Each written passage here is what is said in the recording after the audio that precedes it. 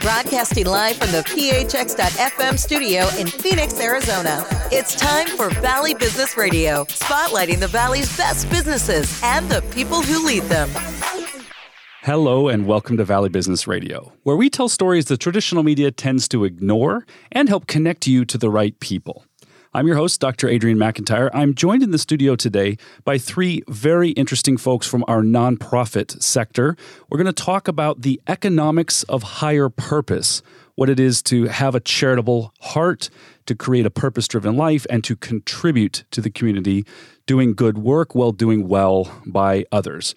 With me here is Gail Baer from Jewish Family and Children's Services. Welcome, Gail. Thank you. Andrea Klaus from Bivens & Associates. Welcome, Andrea. Thank you. And Jerry Royce from Esperanza. Welcome. Thank you. Nice to see you again. Nice to see you as well. We had a whole segment on Esperanza and the important work that you're doing earlier this year, so I'm interested to hear a little bit of an update as well as some things about our topic today.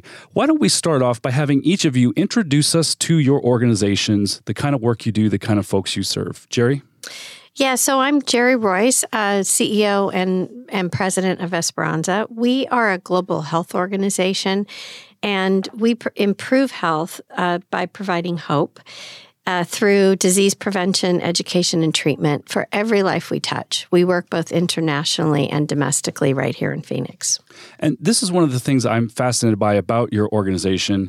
It started with the international missions, yes, and then really took on in a very significant and serious way issues here in the Valley, which you've also been doing for a long time. Can you describe just briefly some of the types of programs, types of services that you're providing? Yes. So in the Valley, it was 20 years ago, actually, there was some research done on the worst or poorest zip codes to live in.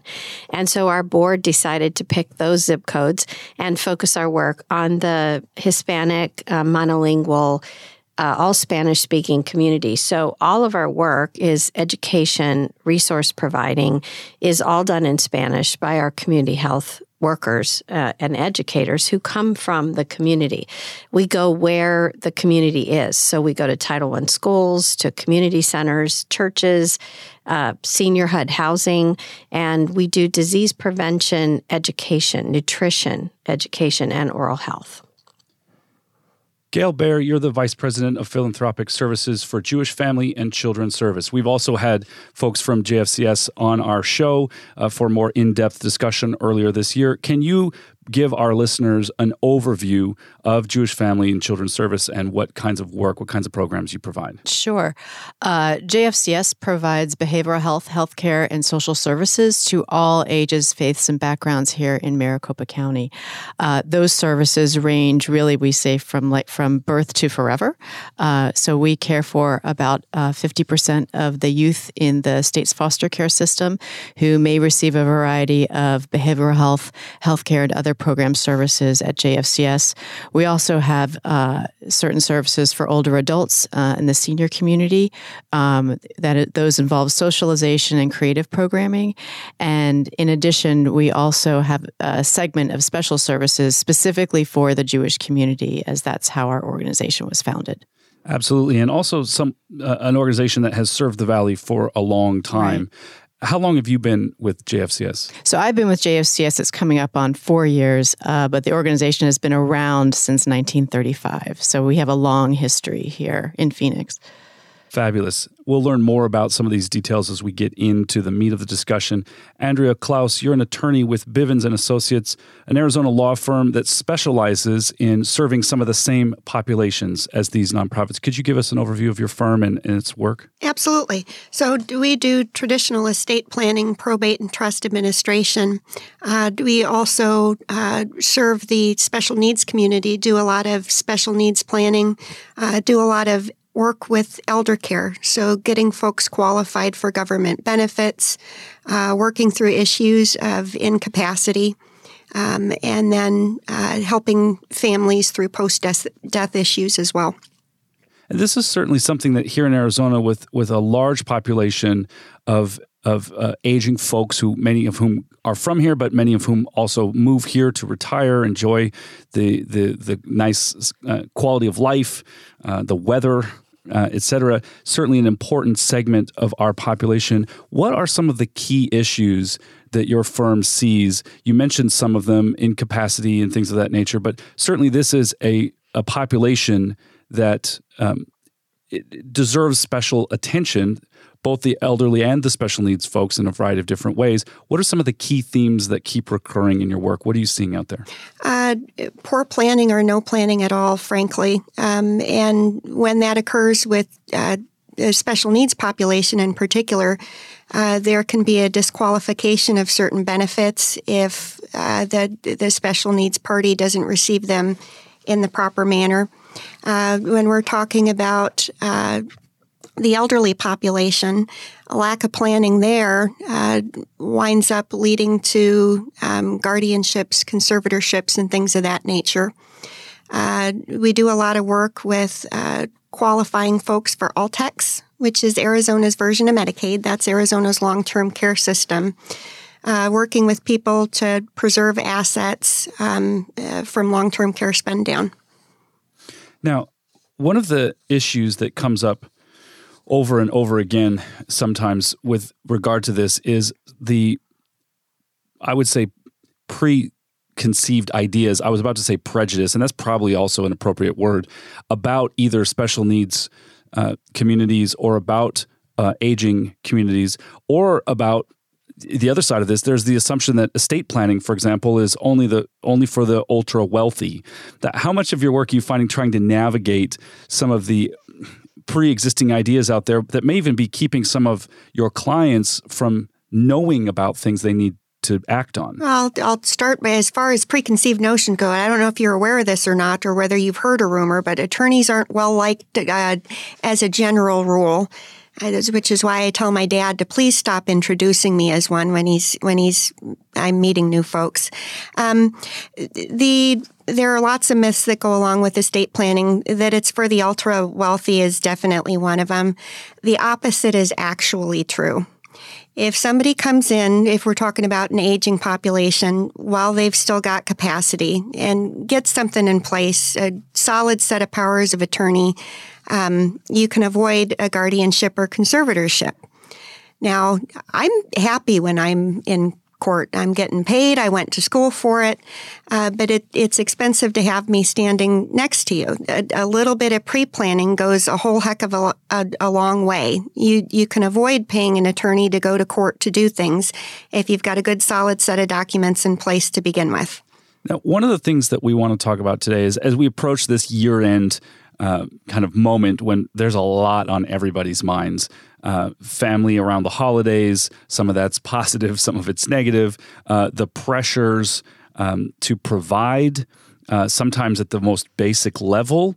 I listened to an interesting interview with the director of Arizona's food banks on the way in which the food banks, the network throughout the state, are serving underserved populations on a daily basis, but particularly with intensity around the holidays, all the way through to folks who are trying to maximize their financial and tax results for the year. They're looking for ways in the last quarter and even in the last month to try to make certain decisions about what to do with their assets, with their money and things of that nature. So let's talk more generally about this. But I'm curious to know, because we could really get into the weeds quickly and start talking about, and we will talk about Arizona's charitable tax credit and things like that. But there's a broader conversation here that I know you're all three passionate about, and that is the idea of a purpose-driven culture. You certainly work for organizations or firms where you're committed to something greater than the bottom line, right? You don't get into this kind of work if you're just chasing dollars, certainly not on the domestic and international services front, right? And so one of the things I know you're all interested in and committed to is having folks realize that the way in which they structure their own companies, their own organizations, can create an environment where this is more than just a year-end phenomenon. This is more than just let's make some quick moves at the end of the year to move some money into this or that and try to maximize our benefits. You're speaking to something much bigger. Can we talk about this for a minute? Gail, what is a purpose-driven culture all about, and what should folks who don't work for nonprofits be thinking about in terms of their own organizations? Right. Well, this is an incredibly culture-changing topic, if you will. And you're absolutely right that this type of culture in philanthropy occurs not just in December, but the entire year. As we can attest to, our budgets are managed 12 months a year, not just 4 weeks. But as far as a purpose-driven culture, why would a company want to do that? I mean, there's a couple of reasons. Bottom line, ultimately, it will make a company more profitable.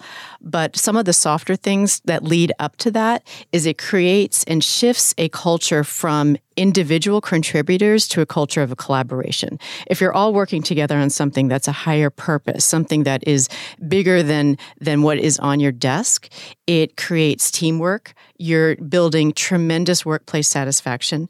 Employees have another reason to be with each other. We spend a lot of time with our work families, as I like to say. And so it's nice to have something very driven, very purposeful to be there. And ultimately, this culture of collaboration creates kindness in the workplace. And as sappy as that sounds, these days that really does matter, and it makes a huge difference. And it's sending a message to your employees that no matter where you are in your career, you have something, time, dollars, talent to contribute back to creating a better place. You know, it's fascinating because every week in this studio, we're interviewing business leaders, business owners, everything from the solopreneur, the small business owner, all the way up to the SVP and the C-suite executives. And at some point in the conversation, we're always interested in how's it going? How's it going for you as a human being? How's it going for your people? What's it like to work in your company or work in your, brick and mortar business? And I know that the idea of service, of volunteerism, of kindness is something that everyone would agree with, but finding ways to actually make it operational, right? To the daily practices that lead to a culture on purpose, a culture on service, a mission-oriented culture, a conscious capitalistic kind of thing. There's a lot of different ways of talking about this. Those are sometimes elusive when business owners or business leaders are trying to produce the results they need to produce in their organization. This is an area that I feel the nonprofit leaders could probably do a lot of almost peer education on to their counterparts working in for-profit enterprises. Jerry Royce, you've worked in the nonprofit sector for a long time. You've been with Esperanza now, is this 2 years? Coming up on your second year.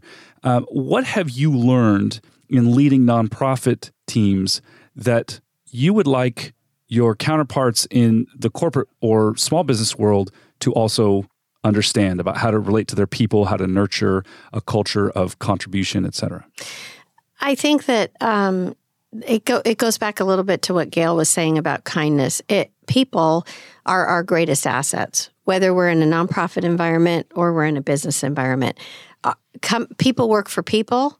Companies drive businesses, but they do it through people. And so our ability to connect and resonate with the people that work for us, finding ways to help their life have purpose beyond showing up to work 9 to 5 is what's really key. Some organizations, nonprofits, have built-in purpose.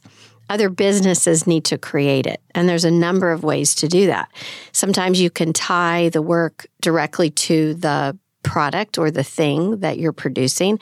I worked for a chemical company that produced environmentally safe chemicals.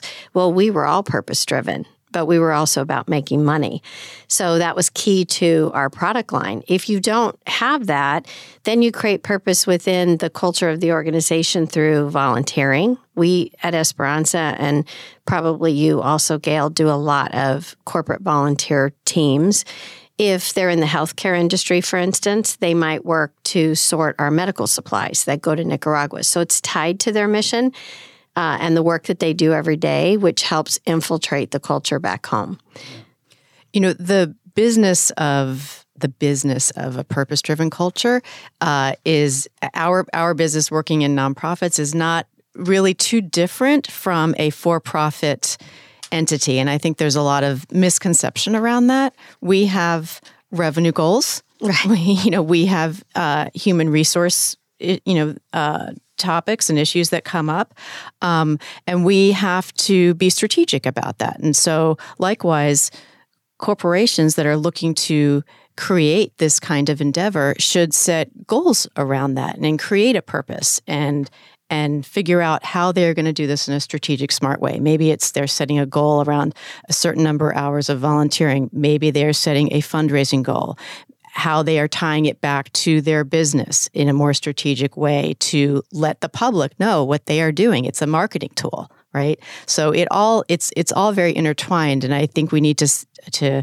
really envision that as businesses and nonprofits working together rather than really separate missions.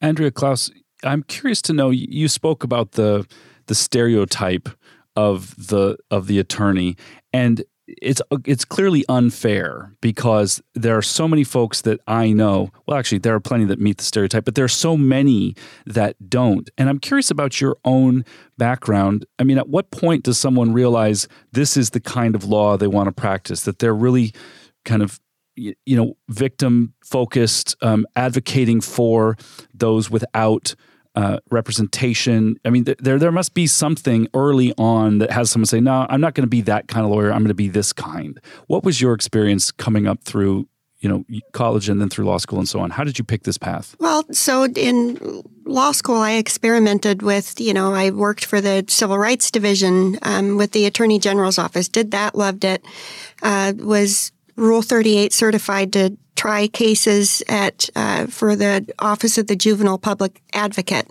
Loved that. And what is Rule 38?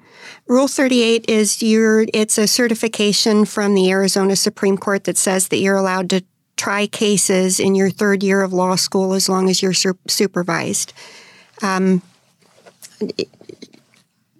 In law school, I also interned for an estate planning firm, and I thought, I got to check that private box as far as experience goes, and I didn't expect to be drawn to it like I was. But we've got a large sect of the population that's vulnerable, and that is in need of advocacy. And that is in need of protection from exploitation in a variety of manners. I found that more rewarding than anything else that I did. Yeah. I mean, I have a number of friends who have worked as public defenders, really working inside of the criminal justice system to make sure that everyone is at least, has fair and impartial treatment by the law, which sounds good again on paper, but in the practice and the micro details of things, even to the point of advocating for somebody in detention awaiting their trial to get the kind of care that they need for medical conditions or a pair of glasses so they can read, all these things that are rights they have available to them that they don't know how to claim. Certainly there's an orientation towards trying to serve people wherever they are and make sure that they are treated appropriately. We spoke a bit about culture in organizations. Can you speak about culture in your firm? Like, how does this topic of serving and being on purpose and mission-driven play out in the daily work you're doing with Bivens and Associates? Well, every attorney with the firm is involved philanthropically. That's not a firm mandate, but each of the attorneys there happens to serve in some way or another. For example, I'm on the board and have UMOM New Day Centers.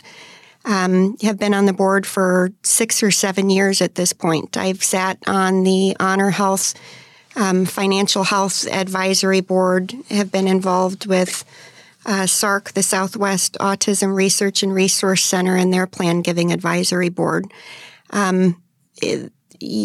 If you're practicing in the area of elder law, special needs planning, probate, and trust administration, you're somebody who wants to help. You want to be one of the good guys. I think that translates in everything that the firm does.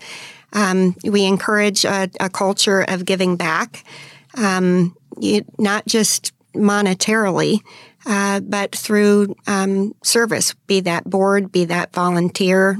And, the money part of it's nice as well. So we all open our checkbook as well.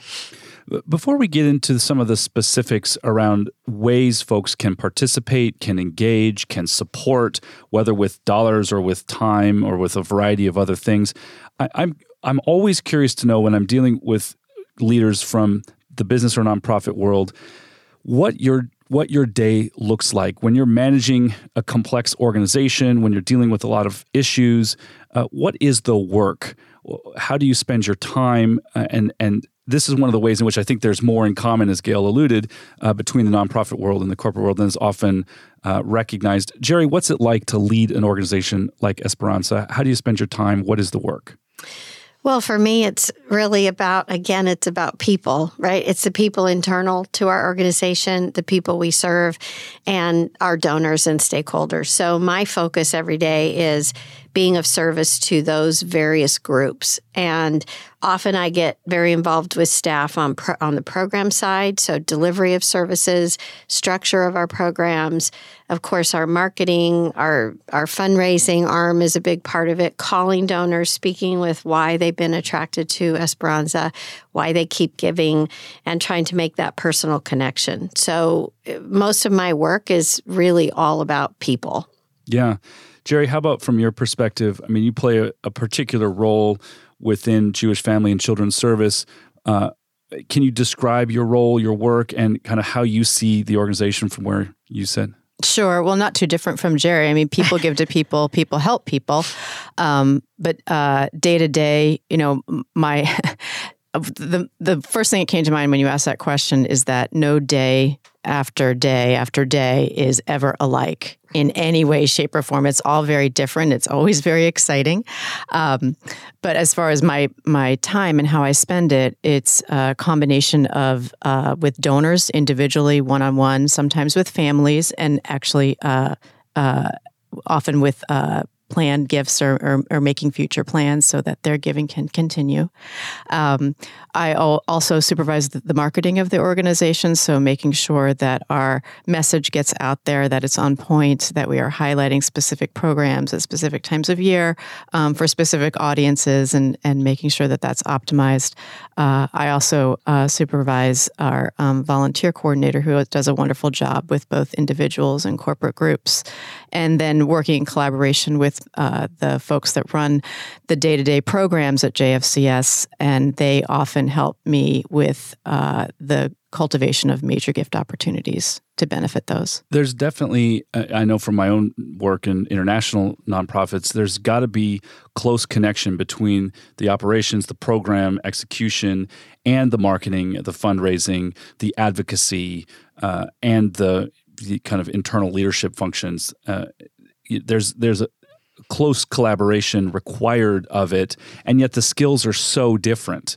What people are doing in delivering programs and services, and those that manage the delivery of those have a very different skill set from those who are, like yourself, Yes. meeting with major donors. How do you translate all of this internally to make sure everyone's working together and aligned and connected? Yeah, and that can be challenging, actually, and something that I've seen change at JFCS recently is the understanding, even from the program delivery side, that our program directors also play a part in fundraising.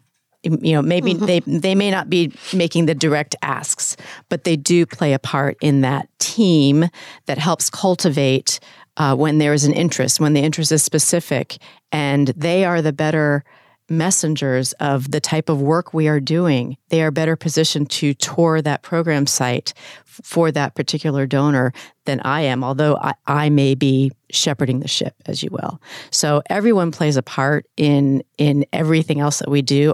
The lines are very blurred, but we each have our expertise, right? So we lead with our expertise and get the outside experts when we need it. So I like to kind of facilitate a very team-based approach with fundraising, even in marketing. I know you've had some of my colleagues here who are not in the philanthropy department, but they have spoken specifically about their areas of expertise. But that they were serving in a marketing function, really. Absolutely. At that time. And everyone's a communicator, whether that's their core skill set or not.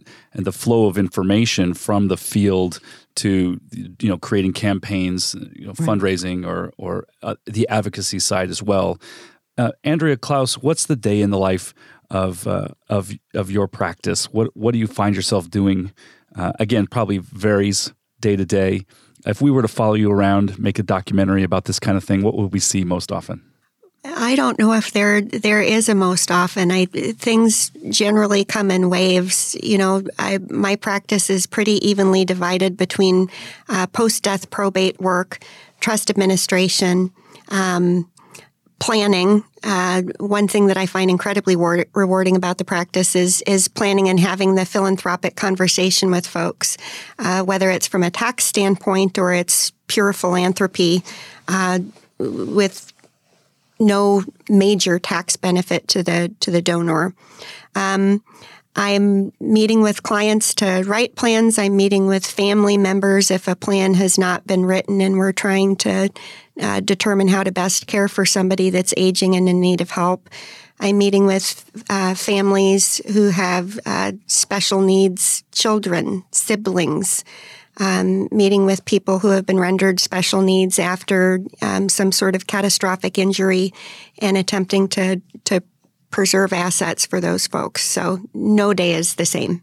Yeah, it's a very dynamic environment. And again, I think the reason why I wanted to spend a little time on this is from the outside, there's a perception that, the nonprofits are just kind of there doing their thing day in, day out. And I don't think that's the reality. I think it's a much more complex and fast-changing operating environment than most people realize. Let's talk about the specific ways that people can engage and support the variety of different nonprofit or service organizations that are available here. I'd be interested in hearing specifically about, for example, let's start with you, Jerry, from Esperanza. What are ways that people can support your organization? Can you categorize them? Yeah, so that really starts financial support. We have actually donors that are all over the country. And so because of many of them support our international work. And so financially supporting the organization, either in a restricted gift or a general gift, so you specify where it goes, or it just supports the organization in the way that we designate.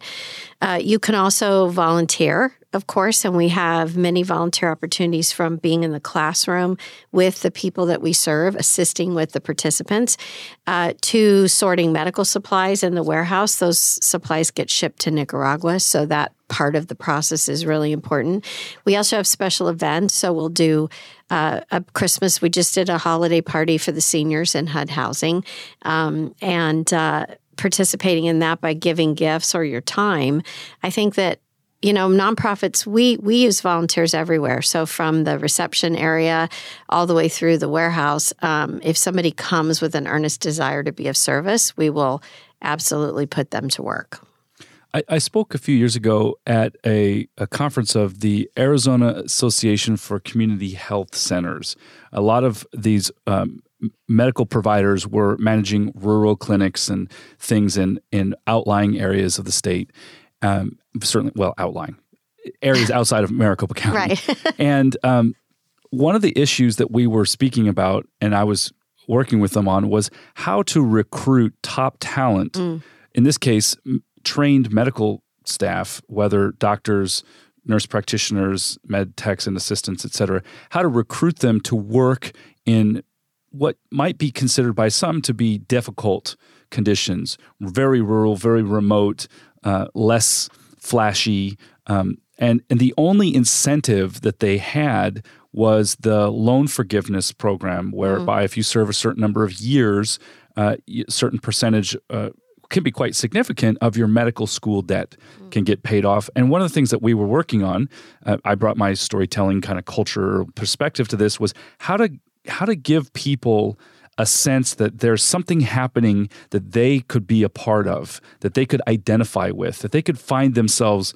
happy serving in this capacity and really tell the story of what it's like to be in that place, so that people who self-identify as, I'm the kind of person who would love to do that sort of thing, might be drawn, whether or not it was financially the most, the most rewarding, that there were many other dimensions of that. When it comes to volunteers, how do you communicate to them what it's like to work alongside your staff and to deliver these programs? How do you share that experience in a way that attracts people to come and work with you? So we tell stories. We talk about the senior in HUD housing. Her name is Julieta, who grew up in a migrant farm community, who lives on $300 a month, who was diagnosed with type 2 diabetes, borderline type 1, who didn't understand the instructions from her doctor. She felt sort of lost. And our health educators went in and talked with her and put her on a regimen for eating, helped her come up with some nutritious recipes for her favorite chile rellenos recipe or something that she culturally liked to cook, but we taught her how to do it in a healthier way. So we tell stories, and we tell the story about how her blood sugar level went from a very high level to lowered over an 8-week period, and the success that we had. And if you want to be a part of helping create that success, that's the story. Likewise, we tell stories of our international surgical missions, and most of our doctors, our surgeons that come to us, they have a desire to be of service in another country. So they come to us because we allow them to put their own team together, which is rather unique. But if you walk into the hospital in Peru after driving 6 hours on a switchback road to get there, and there are dogs running around in the lobby, and you go to do the pre-op surgical screening, and there's 300 people in the waiting room who've been there for 2 days, and you get the feel for what it's like to be on the ground. And then you see the before and after pictures of what a surgical intervention does for somebody, just like Julieta, before and after, and how her life was transformed because we were present in it. Yeah. You just reminded me of some of my experiences in remote parts of Africa and the Middle East. And there's something vivid and energizing about being in an environment where there's a lot at stake. I think so many of us, with the comforts of technology and, our own status and our own privilege, we forget that life can be very enlivening when it's a little more basic. Right. And not so comfy. When the needs are more significant.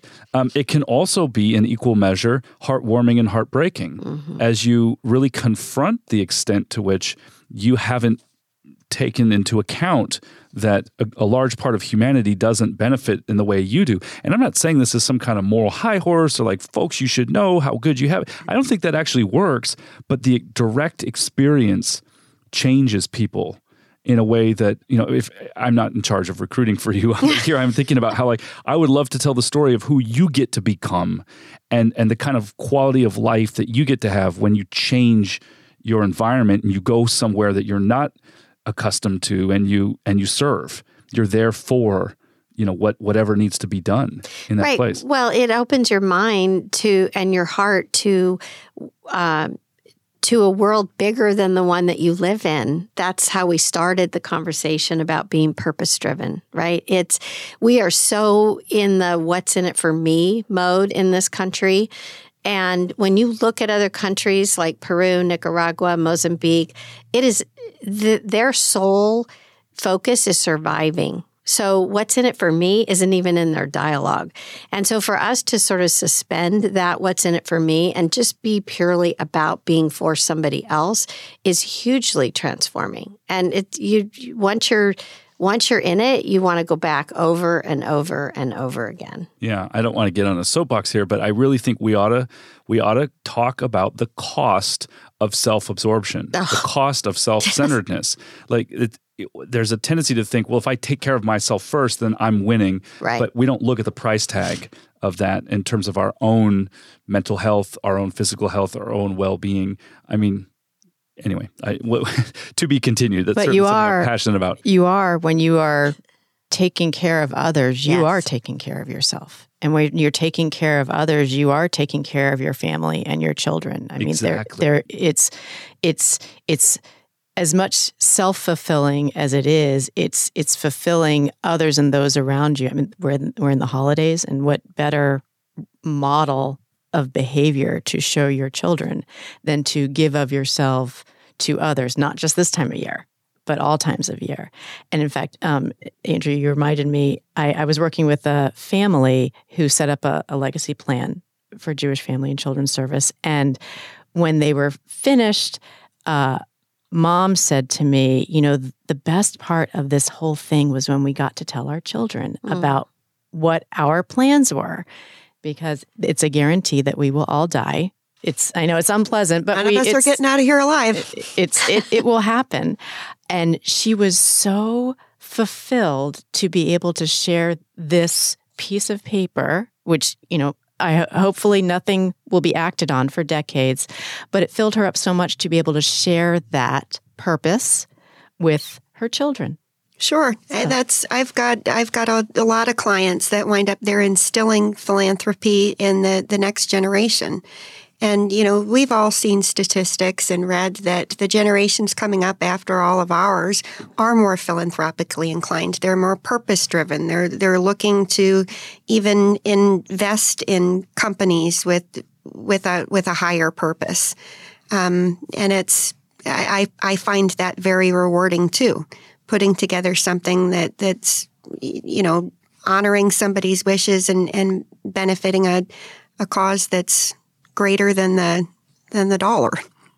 And similar to what you just mentioned, Gail, you've probably had the same experience where you have people come to serve in your organization as a volunteer, and they will later say, I came to be of service to them, but they really gave to me. It's that exchange of humanity that happens when I'm just selflessly serving another. That's a unique experience. And same with teaching your children about philanthropy or investing in the community in which they live with that mentality of investment is super important. Yeah, absolutely. Gail Baer, why don't you tell us a little bit about the ways folks can support the different categories, the different opportunities at Jewish Family and Children's Service? Yeah, well, obviously financially, and again, that's not just in December, but year round. And we've got, opportunities for folks to make a gift generally to JFCS, or they can designate it to a specific program that may be of their own personal interest, or maybe something they benefited from, or a family member, such as behavioral health, our domestic violence services, our services to the Jewish community, older adults, and our youth aging out of the foster care system. We also, I mentioned earlier, we do have a very nice legacy society, and that's been it's really an honor to be able to work with families to set that up.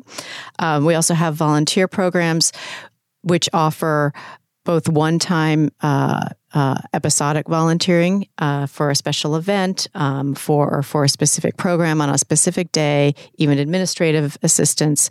But also we've got ongoing volunteer programs, which require a bit more of a commitment, but our volunteers have served in the capacity of tutoring our youth that are in our programs to complete their high school education. Many of our foster youth have been bounced around from school to school to school, and so we work with our education coordinator to help them finish up. And sometimes they need some extra help in tutoring. We also have special volunteers for our memory cafe, and those folks help with our both caregivers and folks that are suffering from Alzheimer's or dementia.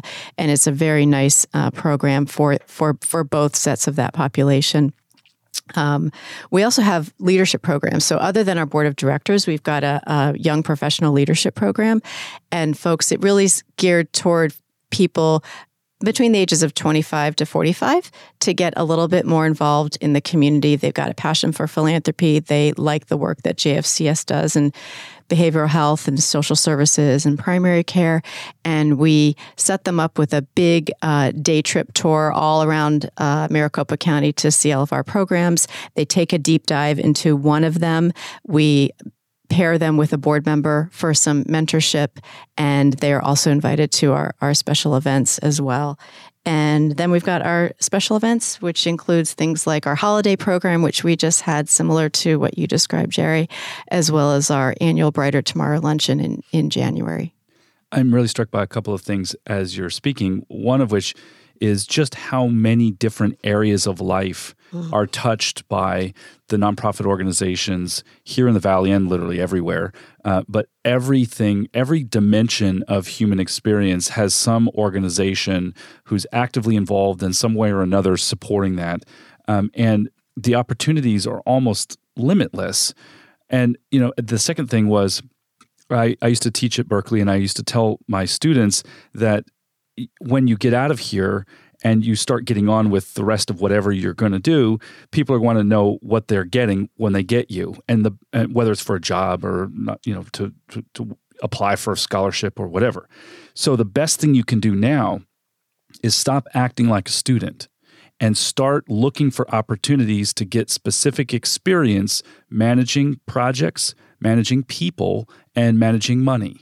Because those are the things that you can create language around on a resume or on your LinkedIn now or whatever, even if it's small. So I worked with 5 other people from my sorority to coordinate the such and such project, which raised $1,387 for such and such a cause over the span of 6 weeks. Now you're speaking the language of the world that wants to hire you, and you can have a lot of fun doing it as well. So as you were speaking to many of those different opportunities to be mentored by people, to get engaged with things, I'm sitting here thinking that for young people who are looking for some way to get experience, which ironically most people won't give you it unless you have it, this kind of volunteer opportunities or leadership development programs really provide something that could be useful for setting someone on the course of an entire career, whether it's with an organization like JFCS or not. Right. Well, I mean, it's a two-way street. And you're right, whether it's with JFCS or not. So this is our investment in these young up-and-comers in our community to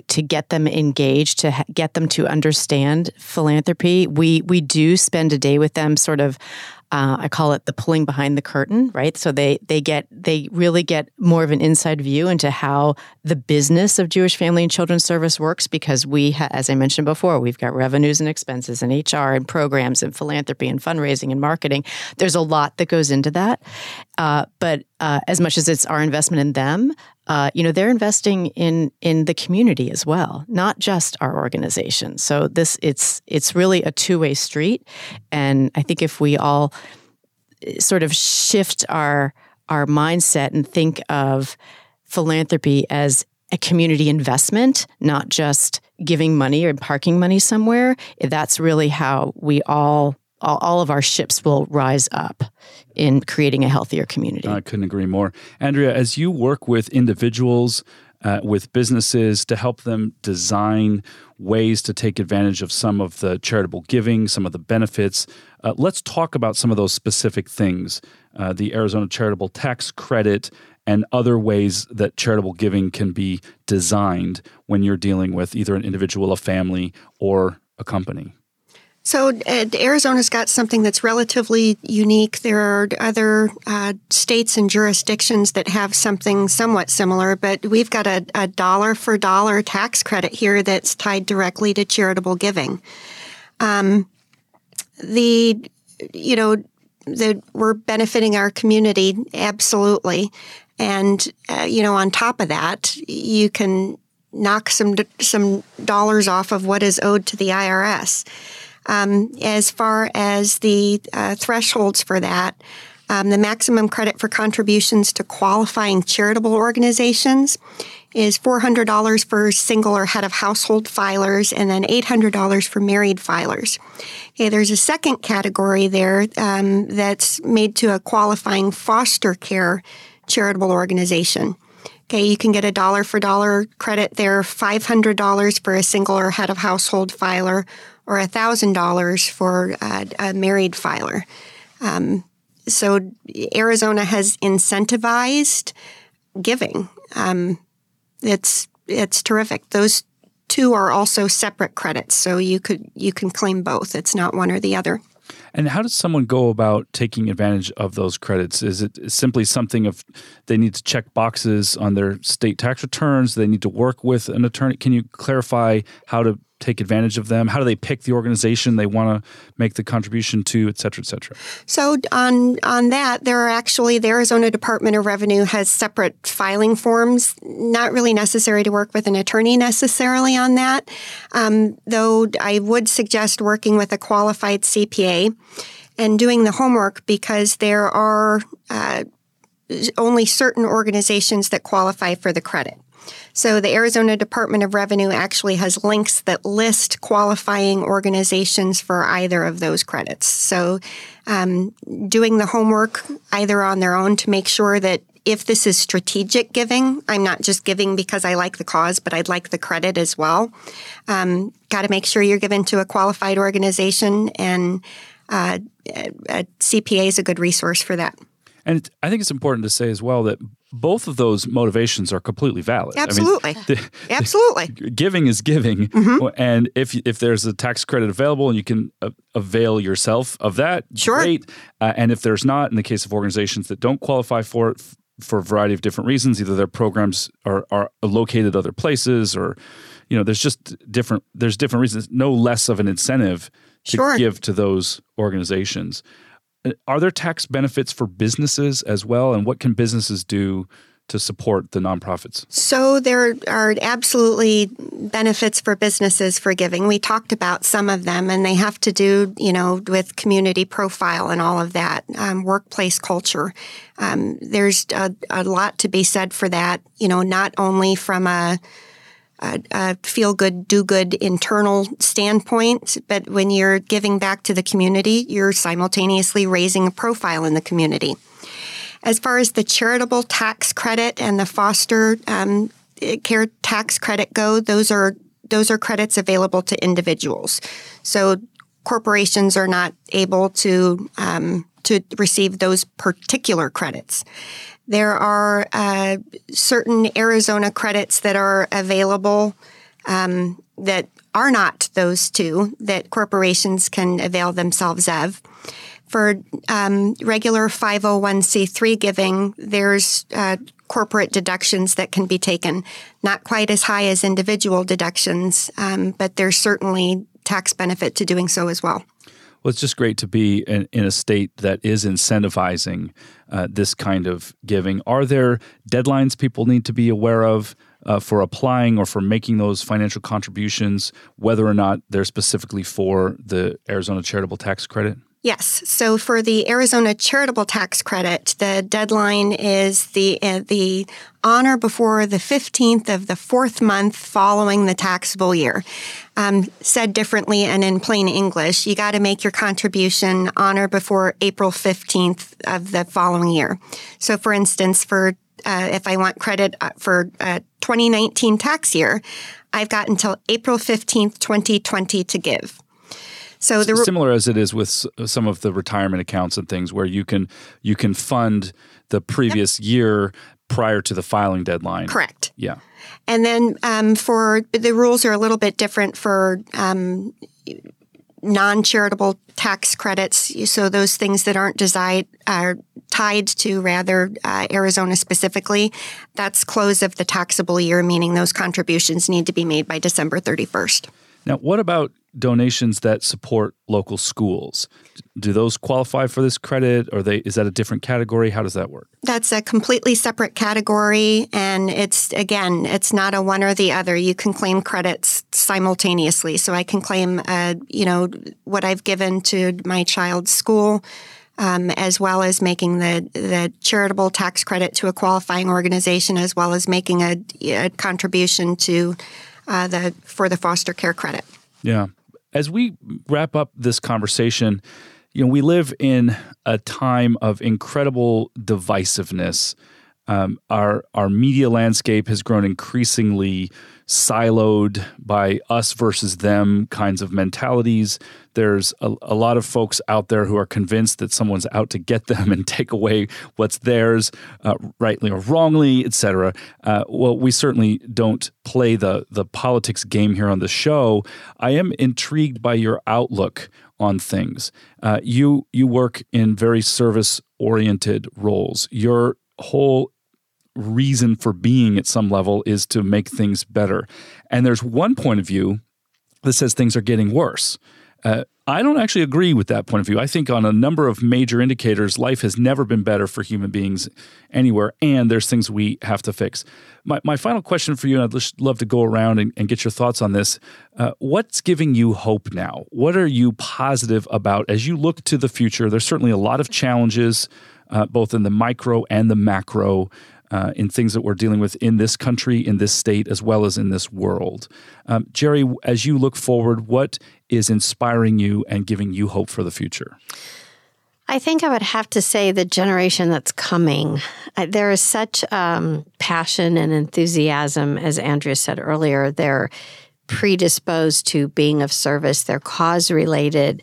They care about what's going on in the world on a global stage, and they want things to be different. And there needs to be. So it encourages me to know that the generation that is coming after me has got a world view in mind, because I think that's going to be what will bring us together as human beings. Yeah, Andrea, as you look to the future, what's lighting you up? What's giving you hope? What's getting you out of bed to keep doing the work you're doing?